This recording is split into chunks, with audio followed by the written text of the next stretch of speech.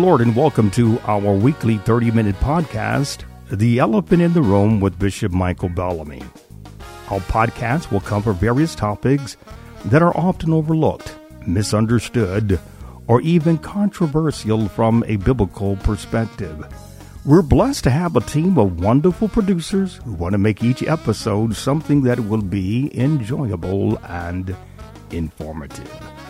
During this episode, we will discuss the purpose and importance of praise and worship and the similarities and differences between the two acts.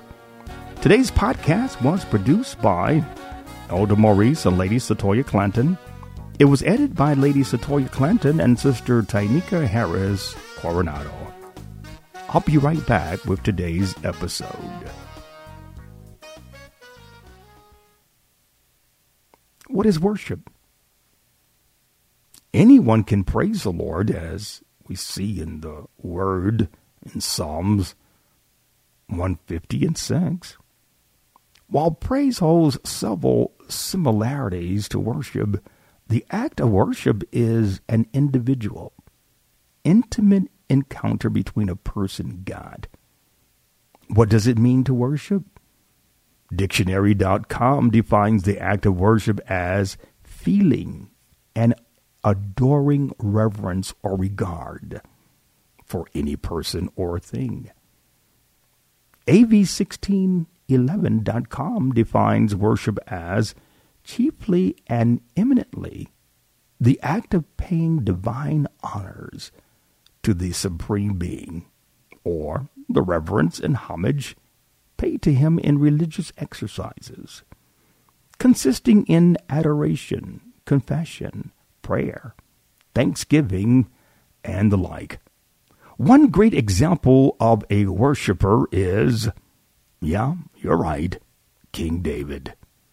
In the book of Psalms, we see over and over again how David leaned on the deep, intimate relationship he cultivated with God while tending to the sheep in the fields.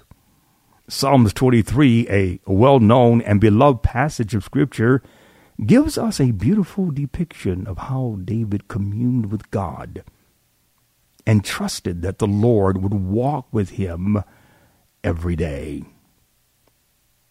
7 characteristics of worship. In Psalms 96, verse 9, "O worship the Lord in the beauty of holiness. Fear before him all the earth." In the 2016 article, 7 Principles to Plan and Practice Corporate Worship, the writers at Lifeway Research, a ministry of Lifeway Christian Resources, define worship as our whole person responds to everything God has revealed about himself, his character, purposes, ways, and will in his Son, Jesus Christ. They identify 7 characteristics and principles of true worship with it. 1, being God-centered. 2, being Christ-focused. 3, being Spirit-empowered. 4, being Word-based. 5, requiring us to engage with God with our whole purpose. 6, resulting in edification. And finally, number 7, being about more than Sunday. And thinking about these 7 characteristics and principles, we see something quite clear. Worship is not about us. Worship is not meant to give us the warm and fuzzies that most people look for when they go to church. But it is a way for us to connect with God on a deeper level so that he can commune with our spirits. Let's take a closer look at each of these components of true worship. God-centered. The Lifeway Research wrote, as we prepare our hearts for worship, we want to emphasize that worship is about God, not us or our preferences. The Word gives us explicit instructions on how to approach God as we offer our worship and adoration to Him in Ecclesiastes chapter 5, verses 1 through 7. I'll read it from the King James Version. Keep thy foot when thou goest to the house of God, and be more ready to hear than to give the sacrifice of fools. For they consider not that they do evil. Do not be rash with thy mouth, and let not thine heart be hasty to utter anything before God. For God is in heaven, and thou upon earth. Therefore, let thy words be few. For a dream cometh through the multitude of business, and a fool's voice is known by multitude of words. When thou vowest a vow unto God, defer not to pay it, for he hath no pleasure in fools. Pay that which thou hast vowed. Better is it that thou shouldest not vow, than that thou shouldest vow and not pay. Suffer not thy mouth to cause thy flesh to sin. Neither say thou before the angel that it was an error. Wherefore should God be angry at thy voice, and destroy the work of thine hands? For in the multitude of dreams and many words there are also divers vanities. But fear thou God. Christ-focused. The Lifeway Research stated, it pleased God to reveal himself through the Son and to reconcile us to himself through Jesus' death. So, with the disciples, we worship Jesus. He is the focus of worship because he's the focus of the Father's work. Jesus was found worthy of God to serve as the ultimate sacrifice for our salvation, as it is written in Colossians chapter 1, verses 19 through 20, which reads, For it pleased the Father that in him should all fullness dwell, and, having made peace through the blood of his cross, by him to reconcile all things unto himself. By him, I say, whether they be things in earth or things in heaven. Revelations chapter 5, verses 11 through 13, drives home the place of honor that Jesus holds as the propitiation of our sins. And I beheld, and I heard the voice of many angels round about the throne, and the beast, and the elders, and the numbers of them were 10,000 times 10,000, and thousands of thousands, saying with a loud voice, Worthy is the Lamb that was slain to receive power, and riches, and wisdom, and strength, and honor, and glory, and blessings. And every creature which is in heaven, and on earth, and under the earth, and such as are in the sea, and all that are in them, heard I saying, Blessings, and honor, and glory, and power be unto him that sitteth upon the throne, and unto the Lamb forever and ever. Now let's talk about being Spirit-empowered. Regarding true worship being Spirit-empowered, the Lifeway Research said, only those who have been made alive and indwelt by the Holy Spirit can truly worship God. These are the true worshipers God seek. In John chapter 4, verses 19 through 26, we read the encounter Jesus had with the Samaritan woman at the well and how he revealed to her the criteria for true worship before God. The woman said unto him, Sir, I perceive that thou art a prophet. Our fathers worshipped in this mountain, and ye say that in Jerusalem is the place where men ought to worship. And Jesus said unto her, Woman, believe me, the hour cometh, when ye shall neither in this mountain nor at Jerusalem worship the Father. Ye worship ye know not what. We know what we worship, for salvation is of the Jews. But the hour cometh, and now is, when true worshipers shall worship the Father in spirit and in truth, for the Father seeketh such to worship him. God is a spirit, and they that worship him must worship him in spirit and in truth. The woman saith unto him, I know that Messiah cometh, which is called Christ. When he is come, he will tell us all things. Jesus saith unto her, I that speak unto thee am he. This is Bishop Michael Bellamy. I hope you enjoy our podcast and subscribe to our Facebook page. You will find our weekly 30-minute podcast on many of your favorite platforms. Would you please tell your family and friends to listen in as well? We would also love to hear from you.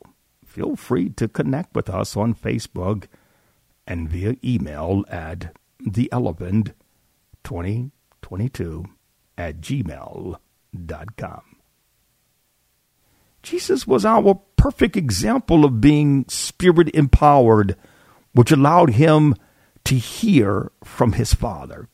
He was the embodiment of Isaiah 61:1, which reads, The Spirit of the Lord is upon me, because he hath anointed me to preach good tidings unto the meek. He hath sent me to bind up the brokenhearted, to proclaim liberty to the captives, and the opening of the prison to them that are bound.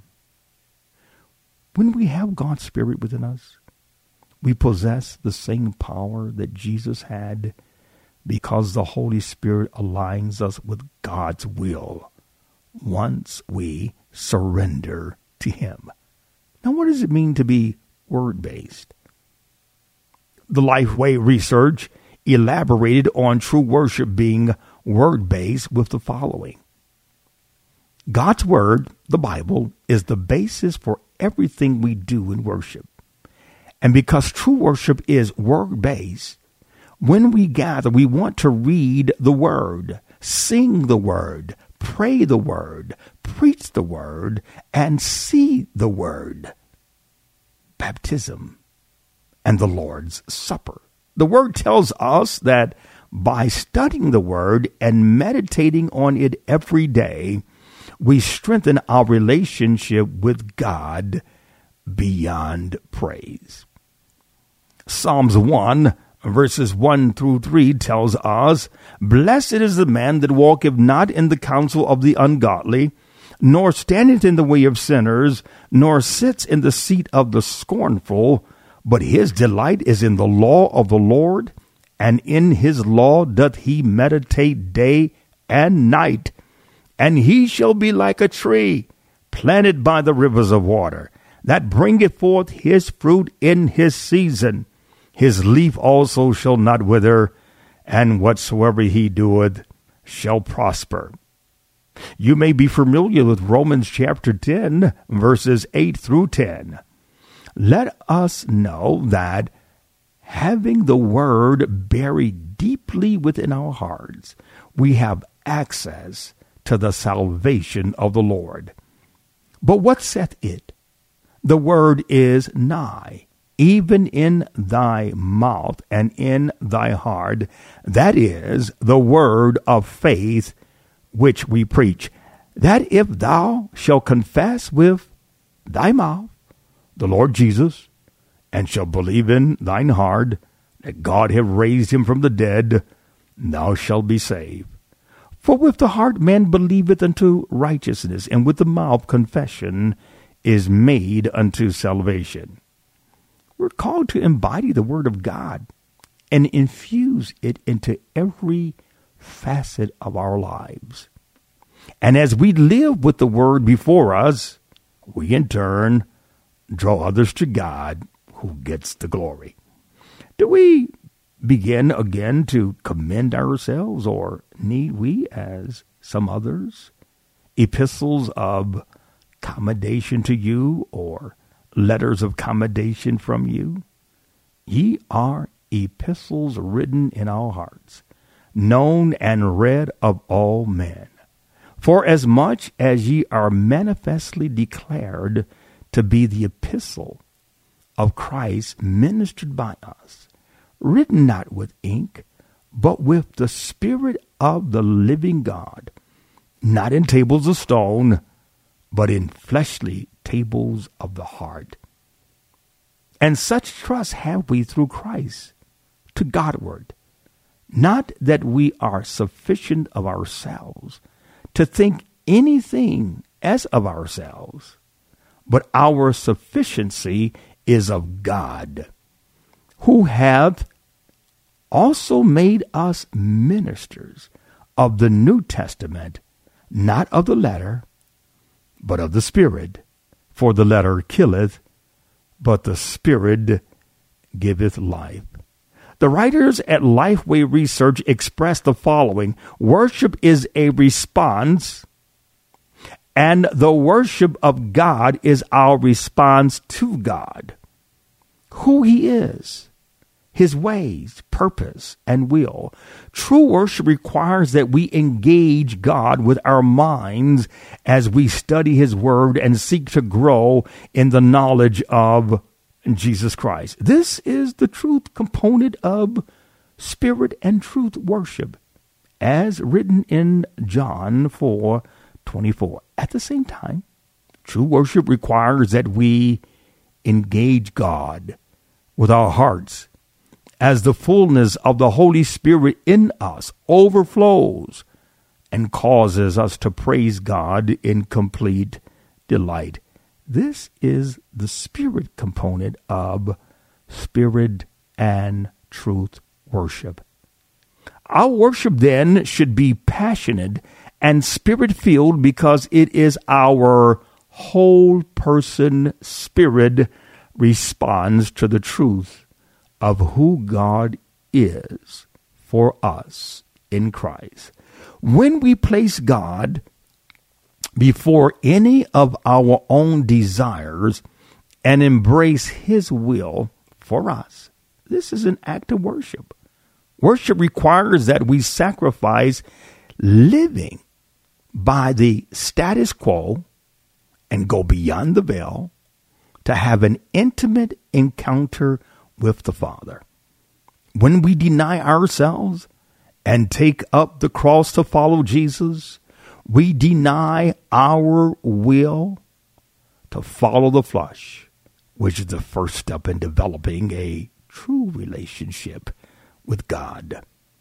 Paul showed us in Romans chapter 7 that our flesh and our will do not what pleases the natural body, must be put into subjection to the higher calling God has on our lives. When we surrender all to God and worship Him in the beauty of holiness, we will see the fullness of what our lives should look like, be, and feel like as His children.